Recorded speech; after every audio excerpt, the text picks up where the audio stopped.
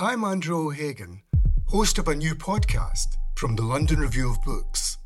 It's about the bloodiest and most controversial event of the Falklands War, the sinking of the General Belgrano. Margaret Thatcher was accused of a war crime.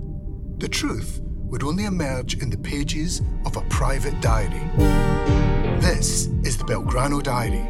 Listen wherever you get your podcasts. Twice.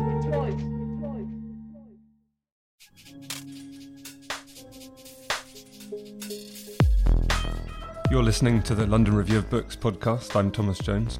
Today I'm talking to my colleague James Meek, a contributing editor at the LRB, who reported from Kiev for The Guardian in the early 1990s and was for many years that paper's Moscow correspondent. He also reported from Afghanistan and Iraq when the United States and its allies, including the UK, invaded those countries. His fifth novel, To Calais in Ordinary Time, came out in 2019. He reported for the LRB from Kiev in the run-up to the Russian invasion of Ukraine in February, and we last spoke on this podcast at the beginning of March. He returned to Ukraine in July and has a piece in the current issue of the paper reporting from Mykolaiv. There's also a short film that you can see on our website. Hello, James, and thank you very much for joining me. Hello, nice to be here. So I suppose the first question would be why Mykolaiv? Why is it such a strategically important city in this war? It's become an important city, this relatively little known in the outside world part of Ukraine, although it is a big city normally in peaceful times, about 500,000 people. It's become important just for strategic reasons because of where it lies. It does seem that, we can't be sure of course, but there are so many pointers to the fact that the base aim for Russia was to, as well as to take the Donbass in the east, was to take the whole of the south coast the whole of the coast of Ukraine. All of Ukraine's coast is on the Black Sea. Before Russia seized Crimea, basically the whole of the north of the Black Sea coast belonged to Ukraine. So when Russia seized Crimea, Russia began taking this attitude that this is Russia, that Crimea is Russia. Nobody else outside a few countries recognized this, but their idea was this is Russia. Crimea is our jewel, is our prize. It's where we have the Black Sea Fleet based at Sevastopol, and we must protect this. So when Russia talks about NATO threatening Russia, it's important to remember that in their mind, this includes Crimea, even though Crimea doesn't belong to them. As far as they're concerned, it does belong to them. It's always belonged to them. It's theirs by right. They have it by force. They're not going to give it up. And as long as Ukraine insists that Crimea belongs to them, as the world recognizes, they feel that this part of Russia is threatened. So this war has been about many things, but one of the key things it's been about is gaining hard physical control and perhaps actual ownership of the entire Black Sea coast of Ukraine. So all that land that is just north of Crimea along the coast, which runs in the west from the river Danube and the river Dniester to where the Romanian border is, through Odessa, and then all the way east to the Donbass, to the unfortunately now famous city of Mariupol. Now, Mykolaiv and Kherson are these two large Ukrainian port cities to the north and to the northwest of Crimea, which basically stand in the way of Russian forces coming east from Donbass, coming north from Crimea, and taking that big swathe of coast, including Odessa, all the way to the Danube, and also, importantly from the Russian point of view, linking up to Russian forces in the yet another of the many unrecognized Russian-controlled enclaves outside Russia, the Republic of Transnistria in Moldova. So basically, we're talking about the expression, I think, has been well coined, the land bridge from Crimea to Russia, And this was before the war started. People are talking a lot about this. Maybe this is what Russia is planning. They're planning to break out from Crimea and join Crimea across the land to Donbass. Well, they did that. But now they're trying to create this other bigger land bridge to the west, taking it all the way to Romania, which would give them the whole North Sea coast. And Kherson and Mykolaiv are the two cities that stand in the way of them doing that. I mean, it's not just the cities that stand in the way, but there's also a series of rivers. But these cities stand on these rivers. So that is the objective. And the bigger picture is that the other big objective for Russia, apart from physical control or ownership of the entire Black Sea coast of Ukraine, was to subjugate in some manner the whole of Ukraine. And clearly, with the whole east and the south taken over by Russia, the situation of the great cities of the upper Dnieper, namely Zaporizhzhia, Dnipropetrovsk, or Dnipro as it's called now, and Kiev itself, would look very perilous indeed. They would find themselves very much squeezed in this vice. You would have the Russian-controlled Belarus to the north. You would have Russian forces in the east, and you would have the whole of the Black Sea coast under Russian control. So it would be very, very difficult then for much of Ukraine to survive as a free country in those circumstances. So those are the stakes. That is why Russia wants to push west from Crimea.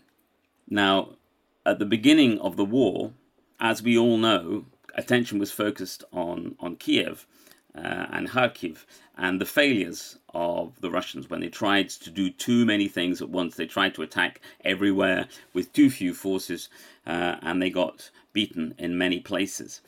The attention on the Ukrainian success around Kiev and Kharkov distracted the world from the disastrous Ukrainian defeats in the south. What happened was that the Russians poured north out of Crimea, and they were able to take the city of Kherson almost without a fight. And that's on the west bank of the Dnieper. So they were able to cross, because the Dnieper River, which divides Ukraine in two. Yes, the Dnieper does, as you say, divide Ukraine into two. It runs from the north to the south, out into the Black Sea. It runs all the way from Belarus, from the sort of swamps on the Ukrainian-Belarus border, down through the country to the Black Sea. It's a massive, massive river, so large that it's and so artificially expanded by the creation of lakes to reservoirs to generate hydroelectric power, that it's almost better thought of as a string of lakes, like the Great Lakes in America, than a river. You know, there are points where it narrows, but even at its narrowest, from a military point of view, it's very, very difficult to cross under fire.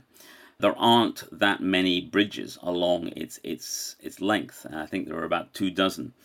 So it does divide the country in two. It should provide a kind of insurance for the west of Ukraine, including most of Kiev, because the Dnieper runs through Kiev, against complete Russian conquest of the country. Because if you have forces arranged along the west side of the Dnieper, it's very, very difficult for an enemy then to cross. And if you go back to the Second World War, when the Soviet army was trying to push the Nazis out of the Soviet Union, although people talk a lot about the Battle of Kursk, the Battle of Stalingrad, actually the Battle of the Dnieper, the Soviet effort to cross that river under German fire, was an extraordinary campaign. And in fact, you know, you do start to think, perhaps looking at the history of the Second World War through the spectrum of the Ukrainian point of view and modernity. When you look at the history, I do start to think perhaps whether the Soviet history of the Second World War was a little biased towards events that took place in the Russian part of the Soviet Union, and a little biased against crucial battles that took place in the territory of what is now Ukraine. Anyway, so this river should form a massive barrier. So even if things went catastrophically wrong for the Ukrainian military, if they lost the cities on the eastern side of the Dnieper, which would be a terrible catastrophe because there's large parts of Ukraine which are completely free of Russian occupation at the moment. You're talking about Kharkiv, about Poltava, about Zaporizhia, and about much of Dnipro, and many, many other large towns and huge swathes of land. So it would be a catastrophe, which we are a long way away from, if Ukraine were to lose the eastern part of its country. But if that catastrophe happened, they should at least have that barrier of the Dnieper to protect half of Ukraine from further Russian invasion. But this is where it all went wrong. In those early days of the war, the Russians were able to seize the bridges across the Dnieper in the south, connecting the eastern part of Kherson region to the western part of Kherson region. And so they created this bridgehead.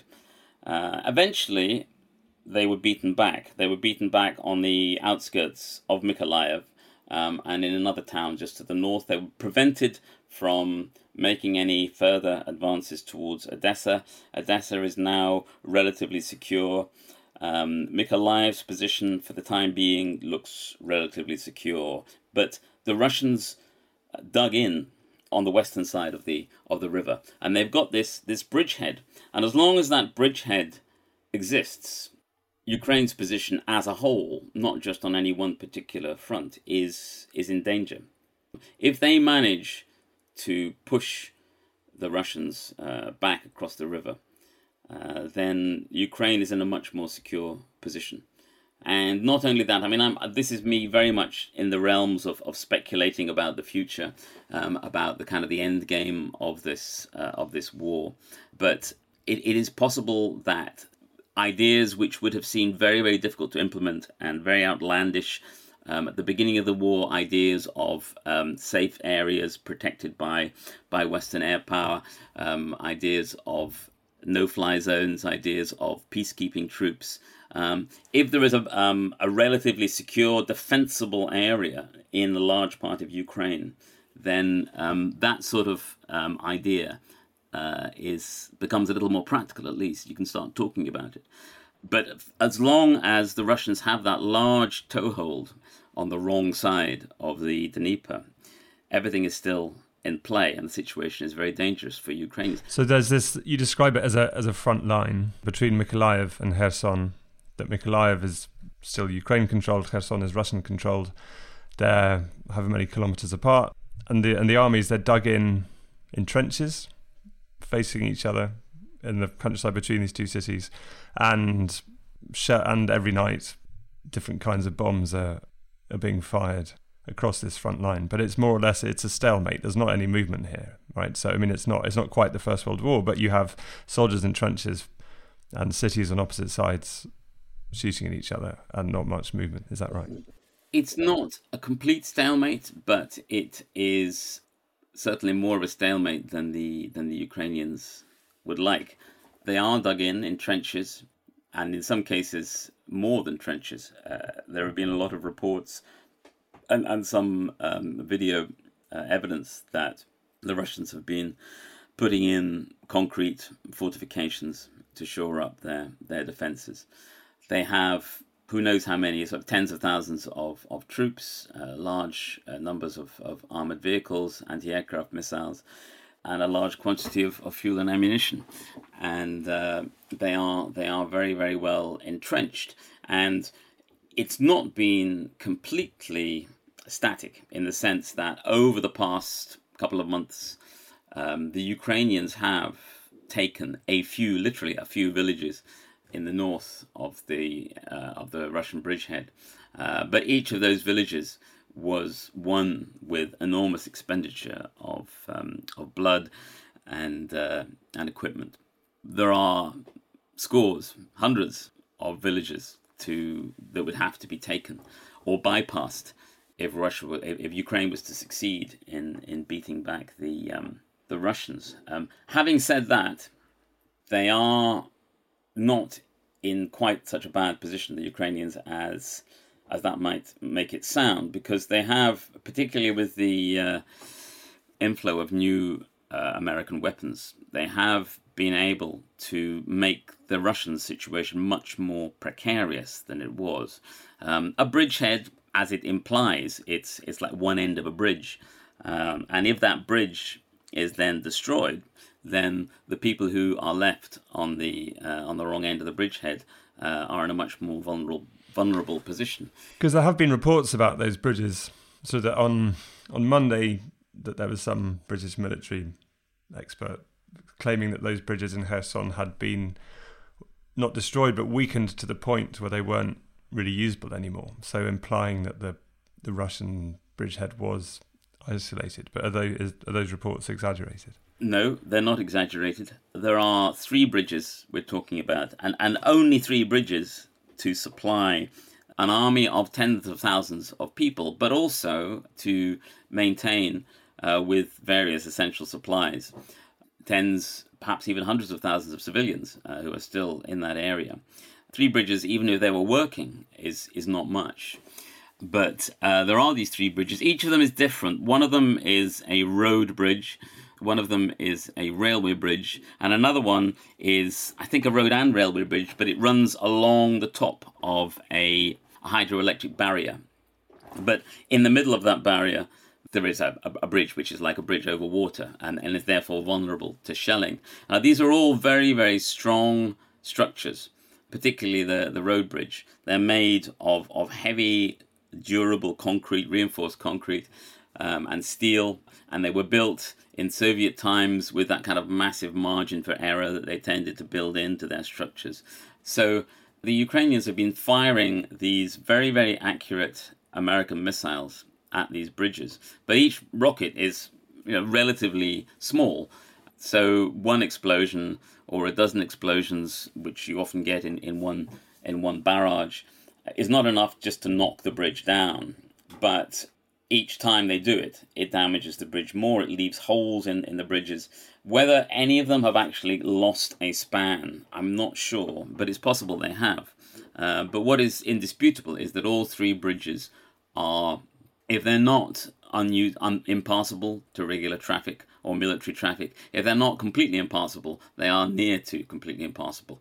And if they're not completely impassable, then they soon will be, because it's a priority target for the Ukrainians. They're still lobbing these missiles across. Now, if all the bridges are unusable to military traffic, that's a massive problem for the Russians, and also very bad for morale, because not only do they start running out of essential supplies, whether that's food or munitions, but also because they start to think, well, will we be able to get out if things turn nasty?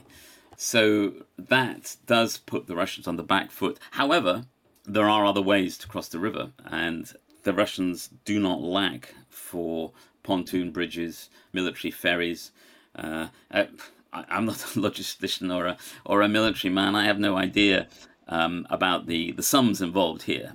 It seems to me, just kind of as a layperson, that it would be very difficult to replace 3 bridges with a series of pontoon bridges and ferries. But perhaps it's possible. But it's got to make things tougher for them. So that is the strength of the Russian position, is its massive surplus of artillery, and the fact that the defenders are always at an advantage over attackers.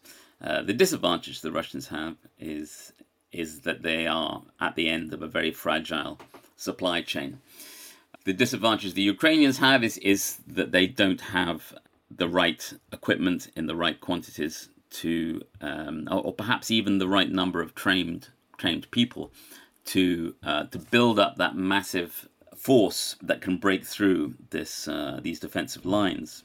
But their advantage is that they're not in a bridgehead. Their supply situation is secure, but also that they do have these new, very precise weapons, possibly assistance from NATO in targeting these weapons, which has enabled them not only to drop these bridges, but also to wipe out a huge number of Russian supply dumps. I mean, I think it's hard to say what the Ukrainian strategy here is. There's been a lot of talk about an offensive, but there's also been a lot of talk from the ground, and that's certainly the impression I had when I went there about the difficulties of this.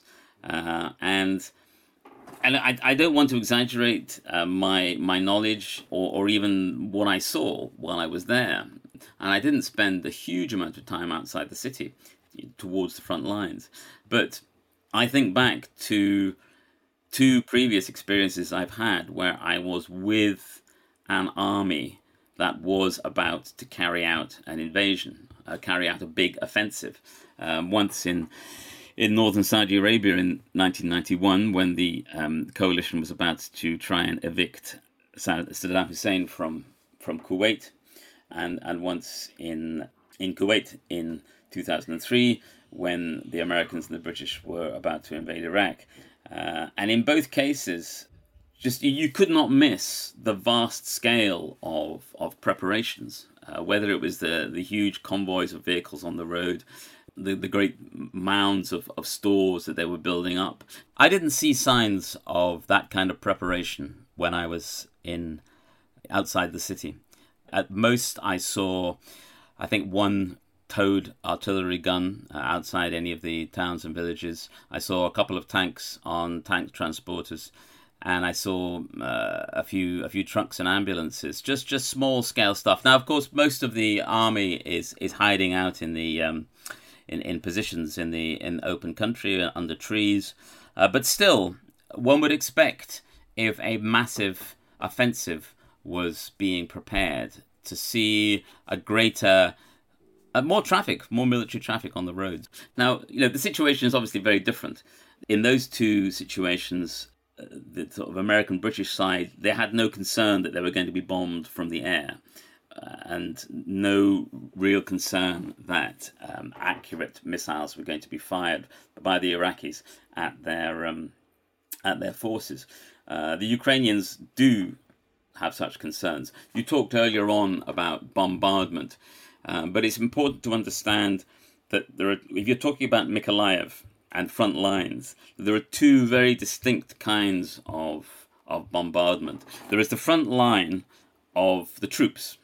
The troops are perhaps in their trenches, maybe a mile and a half, maybe 2 miles apart. Probably just outside small arms range at their closest. And sometimes they shoot at each other, but not very often. Then if you go back another 5 miles or more from those lines, you have the lines of artillery. And those lines are at each other, hammer and tongs, all day and all night. I say hammer and tongs, that is on the Russian side, because the Russians seem to have very, very deep pockets where it comes to artillery shells. And also, there are signs that this kind of blowing up Russian artillery sites has made a difference. There's still unending shelling and rocketing of Ukrainian positions by the Russian side. One soldier I spoke to when I was there, he said it's like a machine. It's like it's automatic. It's just kind of coming over all the time. So the Ukrainian soldiers, and indeed the Ukrainian artillery, they spend a lot of time just hiding, trying not to be killed.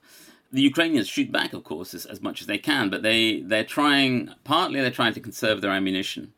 Partly they have a much greater concern than the Russian side does to try and avoid either civilian casualties or destruction of property on their in their own country. And they just do try to be more discriminating and focused in what they shoot at. But they're still doing it. So you'd have those lines, the artillery lines, shooting at each other and at the trench lines. But then further back again, you have this whole other layer where you have these large civilian cities, Kherson and Mykolaiv and other towns and cities, where tens of thousands, hundreds of thousands of people are still living, trying to go about their daily lives as best they can. And long-range missiles are being lobbed at them. The Ukrainians probably, it's a little bit uncertain, they probably don't have anything that can travel further than 50 miles, but that still gives them the power to shoot quite far behind Russian lines, and into cities like Kherson to, for example, blow up the bridges. But the Russians, again, have 10, 100 times more firepower at their disposal, and they're also able to work at much greater ranges. So some of the rockets and cruise missiles and missiles they're firing at Mykolaiv, for example, coming from hundreds, if not even 1,000 miles away. So you've got these three layers of front line, and Mykolaiv right now and for the past few months has been a frontline city in that sense, in a way that other cities that are perhaps better known, like Kiev or Kharkiv or Vinnytsia, which was in the news a month ago, they will get missile attacks as well. They won't be so frequent. I think it's been quite a few weeks now since Kiev was hit. And it does seem like a much more normal city. People in Mykolaiv are trying to live normal lives, but every single night, somewhere gets a missile dropped on it. You used this great phrase in the piece, collateral defiance, to describe the attempt to cope by carrying on as normal. But when you arrived at your first night in the hotel there, were you worried that one of these bombs might fall on your hotel? I must say I wasn't exactly specifically nervous, but I was generally anxious about how it was going to go down. I mean, the guy who dropped me off at the hotel, he's quipped, "You won't have a quiet night." But in fact, although when I was there were a number of buildings quite close to the hotel, including another hotel that had been smashed to rubble by missile strikes. While I was there, the missile strikes, as it happened, were further away in this very large, spread out city. I mean, it's the unpredictability of it is frightening. And like with any personal catastrophe, if it's happening to someone else, it doesn't seem quite so. The possibility of it happening to you seems quite remote. I think there's the element of chance. You start thinking about the odds. You're dividing the city into imaginary squares and sort of rolling dice and thinking how likely is it that it'll land anywhere near me. I mean, I did get a message from Mykolaiv the day after I left saying that there was a missile strike on the next block, which it wouldn't have done me any more harm personally than some of the ones that were landing 2 or 3 miles away. But obviously, it would have made me consider my position more thoughtfully.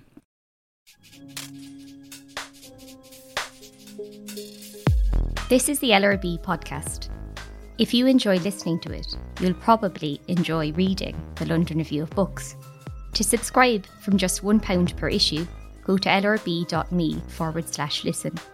That's lrb.me/listen. Or click on the link below.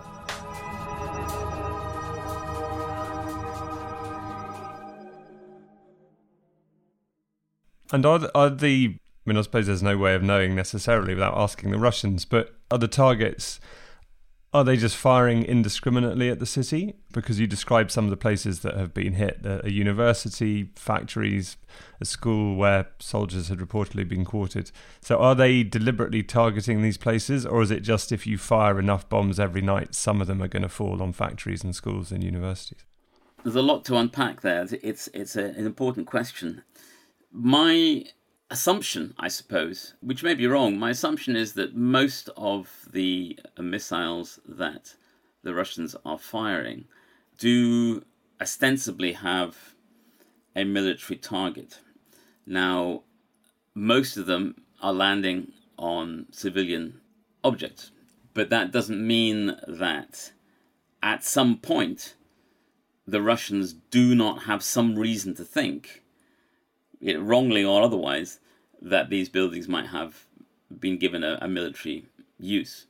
There have been episodes in Mykolaiv earlier on where actual military barracks were struck and Ukrainian soldiers were killed, Ukrainian military personnel. Now, from where I'm sitting, there are no legitimate military targets in Ukraine, and there never have been, because the entire war is illegitimate.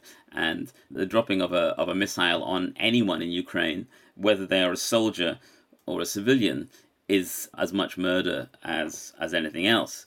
But if you then kind of sort of stand back a bit and say, well, okay, look at things from the aggressor's point of view, I suppose in their strange moral universe, it is more legitimate to hit a soldier than to hit a civilian. And in that context, there certainly has been an attempt, as you might expect, by the Ukrainians to spread their troops out. I saw no sign of military equipment in Mykolaiv at all.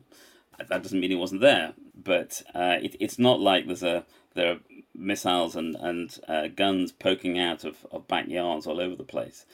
There are a lot of people in uniform, not as many as you might expect from a country so close, from a place so close to the front line, but there are a few, and the soldiers have to sleep somewhere. If they put hundreds of them together in a military facility, then they're simply creating an easy target for the Russians. So what seems to have happened is that they've quartered sort of them in small numbers around the city. And certainly it has been the case that in some cases they've been put in schools. Not schools where children were studying, because in most parts of Ukraine, the remote learning from the pandemic was simply rolled over into remote learning from the invasion. And so most of these schools didn't have any children in them. They were simply empty educational facilities with libraries and computers and all the equipment that a school needs, but not teachers and children. And so, we have to put these soldiers somewhere. Let's put some of them in a school. So then whether the Russians pick up on this through a drone photography or satellite photography, they see some indication. Whether somebody in Mykolaiv who supports the Russian cause or is wants to get some money, makes a phone call or sends a message or uses an app to give the Russians a tip-off that soldiers have been entering this building, who knows? It's a fertile field for rumor and malice, and the possibility that somebody who simply wants a building to be flattened just for kicks or for whatever reason could say to the Russians, I've seen tanks going into this building. Who knows? These are the mysteries of targeting. But there's also the possibility that there is a genuine agenda somewhere within the Russian targeting system to degrade the Ukrainian economy. And it's difficult. For example, this one factory I visited where they made industrial felt. Maybe they were lying to me there, but I just really could see no military reason for hitting this factory.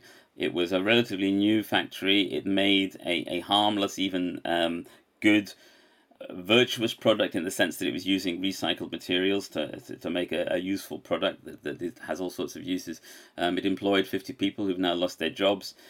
As they pointed out to me, there was literally no room in the building that was struck to put military equipment because it was full of machinery or full of product. And there was nobody around muttering, oh, well, actually, there were soldiers here. It just seemed like a target that had either been wrongly flagged to the Russians by somebody with malicious intent, or had been chosen because here was a sign of a flourishing Ukrainian economy that needed to be wiped out. Or perhaps even, I have read suggestions that one of the prime motivators of the Russian missile bombardment operation is to fulfill a quota. You have to have a number of targets. You have to fire a number of missiles. This is what we've done. Look, here's the sheet. We tick these boxes. Perhaps it's like, well, here's an industrial building that we haven't hit before. There are vehicles coming in and going out. Let's drop a missile on that. It's just speculation, but I think the bottom line is that whatever the reasons, it's unjust, and it's often murderous in the sense of people being killed or injured. And it's contributing to the general chaos and obviously to the sense of fear, terror, low morale in Mykolaiv.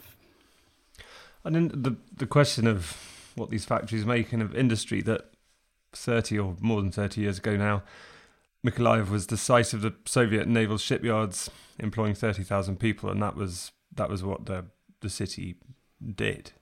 Yeah, that was Mykolaiv. It was until, I think, even after the fall of the Soviet Union, it remained a closed city. So you had to have special permission if you were Soviet or even Ukrainian, and you weren't supposed to go there at all if you were a foreigner.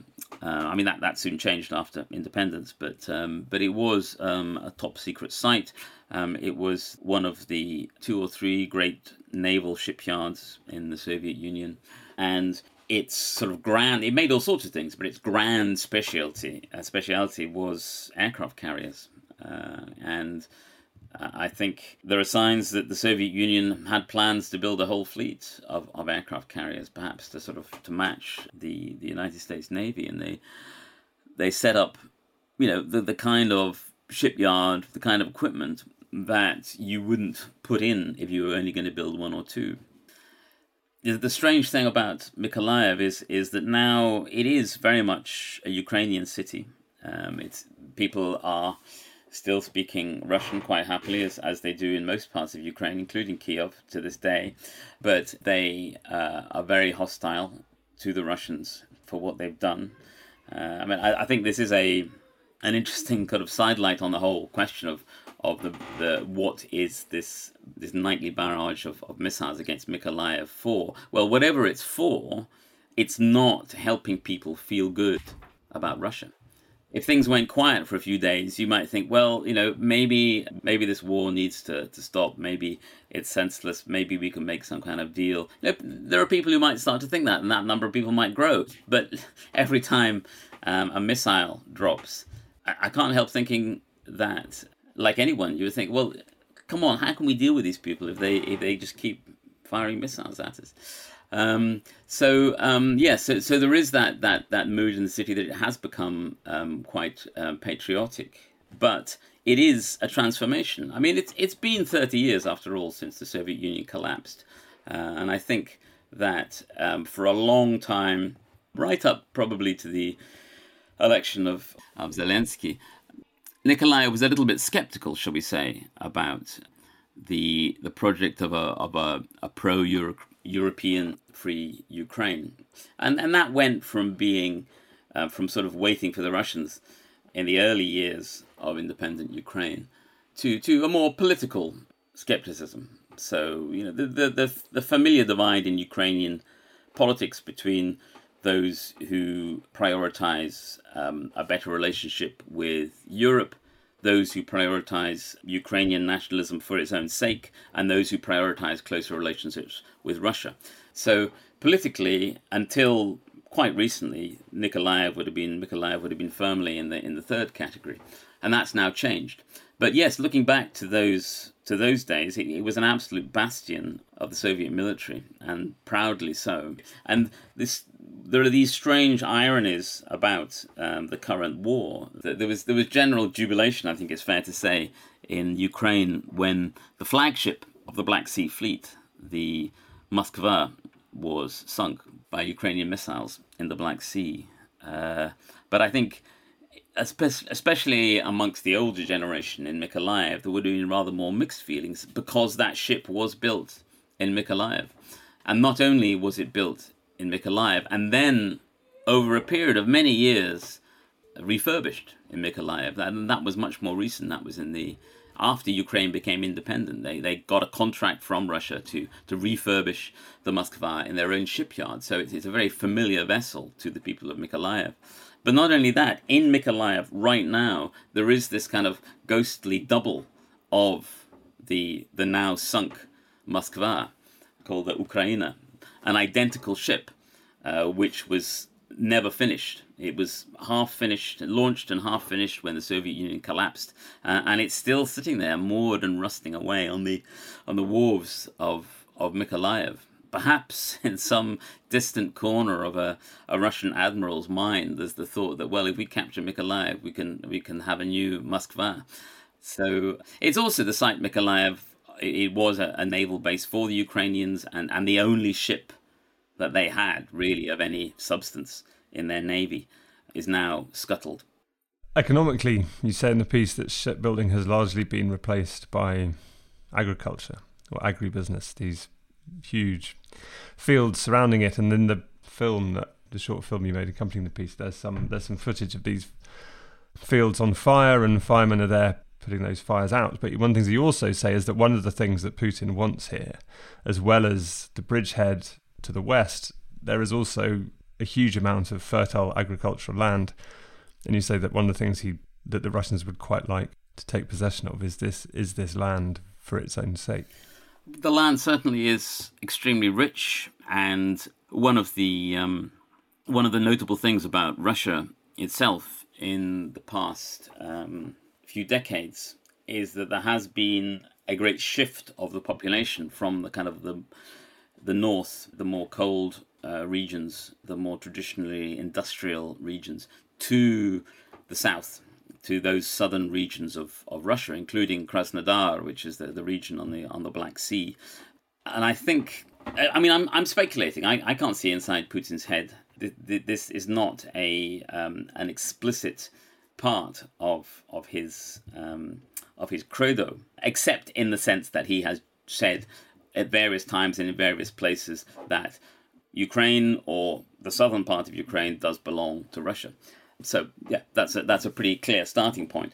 But the specifics of that do seem likely to relate to this desire for to have a richer, more fertile area of land, but also a thickly populated area of land for a country which is shrinking in terms of people.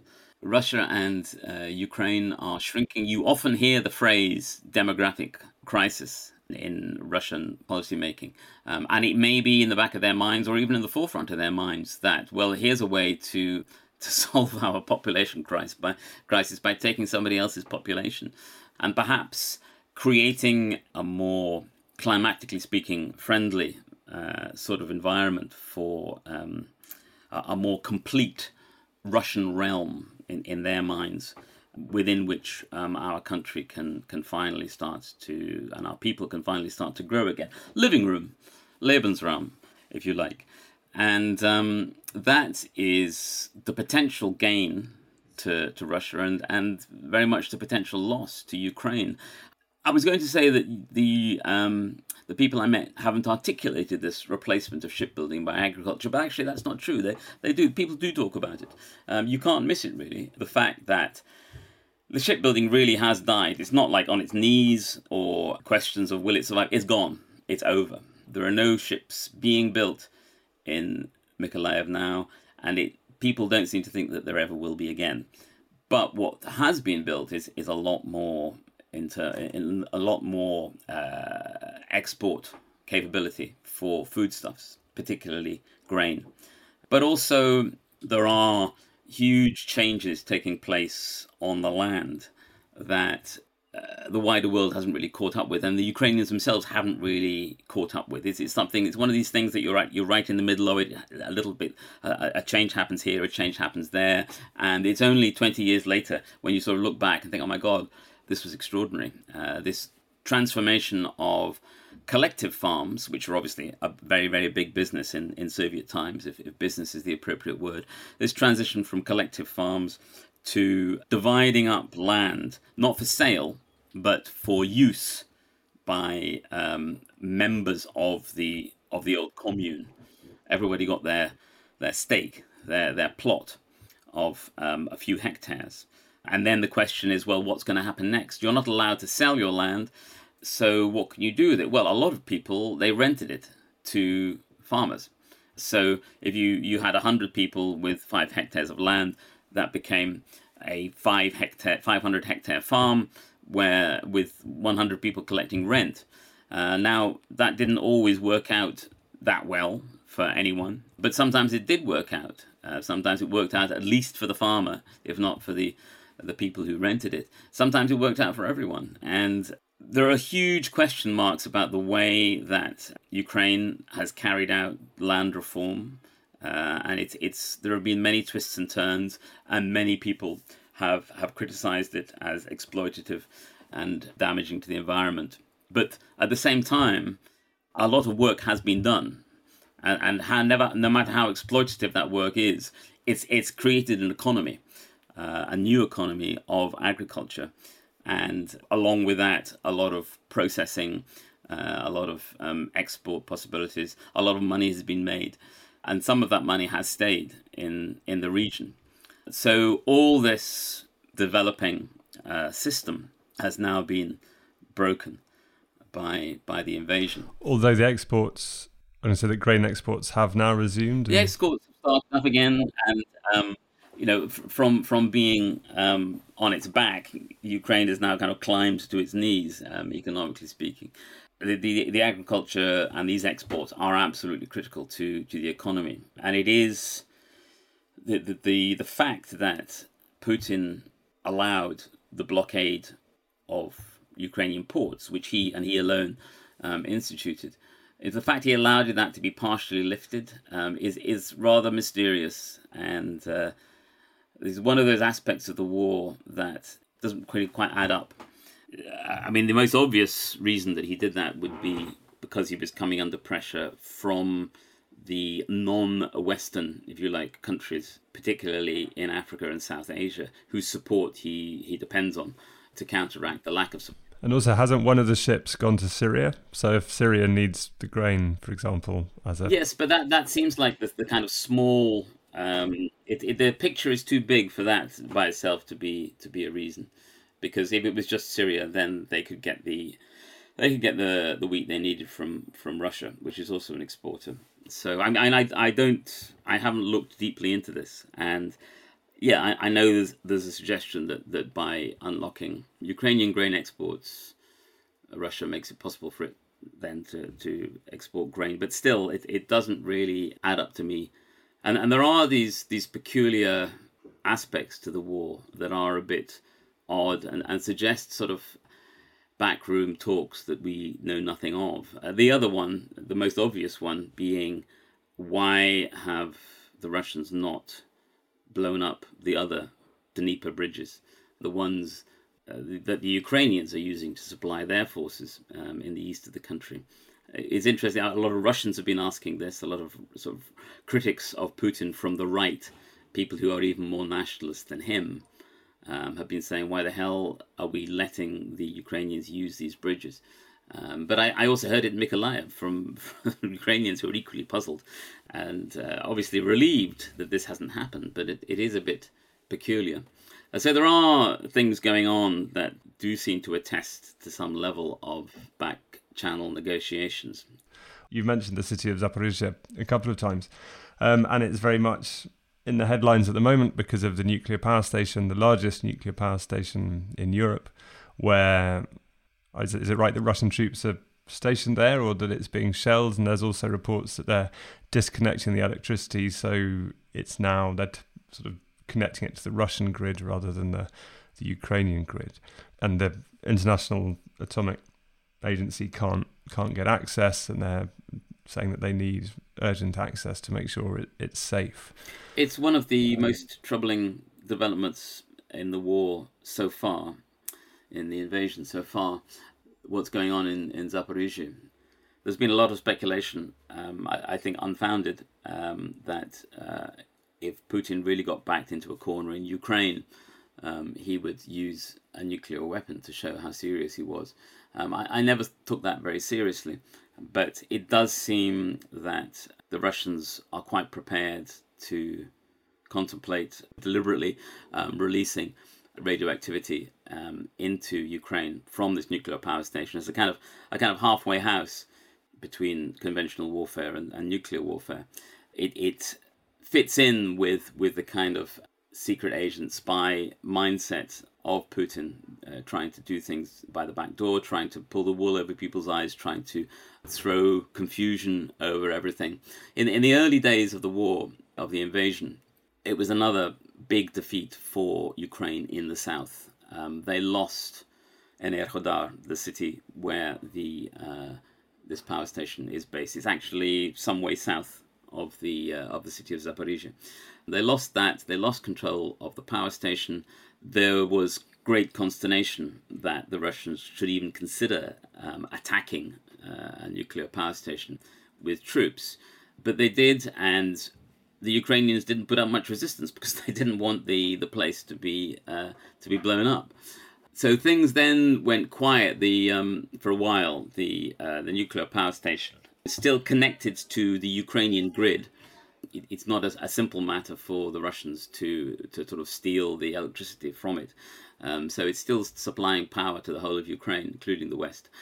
But lately, things have deteriorated. First of all, the Russians began using equipment that was sited very close to the nuclear power station to bombard Ukrainian cities on the other side of the Dnieper. Then they began to move more and more military equipment into the nuclear power station. And then what happens next is, of course, disputed. But the Ukrainians have always been quite clear about this. Nuclear power station, which is held by Russia, has been shelled by the Russians. They've consistently claimed on a number of occasions over a period of many days that the Russians have been shelling the nuclear power station that they control in order to blame the Ukrainians. Of course, the Russians say, no, it's not us, it's the Ukrainians who are doing this. And one of the reasons why the Ukrainians are so keen to have external monitors at the nuclear power station is obviously to show the world what is actually going on. You may feel, others listening to this may feel, it is possible that the Ukrainians would shell the nuclear power station in order to make the Russians look bad. Personally, I doubt it, because after all, it is their country. Would there be anyone in Ukraine at any level so fanatical to wish to poison thousands of square miles of Ukraine forever in order to free it from the Russians?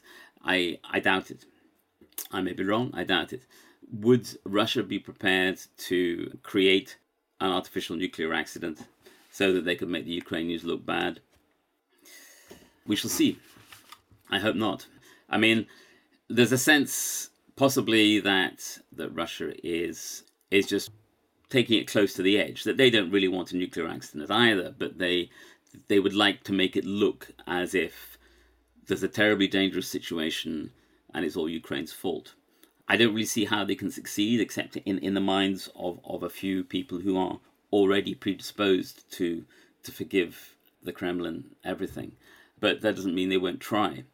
And I think the history of the Russian invasion and all previous Russian military adventures under Putin has always been to create this sense of if I hit somebody, it's their fault. That's the basic policy, and I will hit somebody and I will immediately accuse that person of hitting me.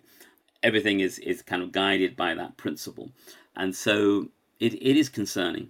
And it's interesting that we've now got to the stage of agencies saying, we want to come, we're ready to send inspectors, please allow us, Russia, to come and do this. And now the Russians have been put in the position where they are having to come up with reasons why they can't do this.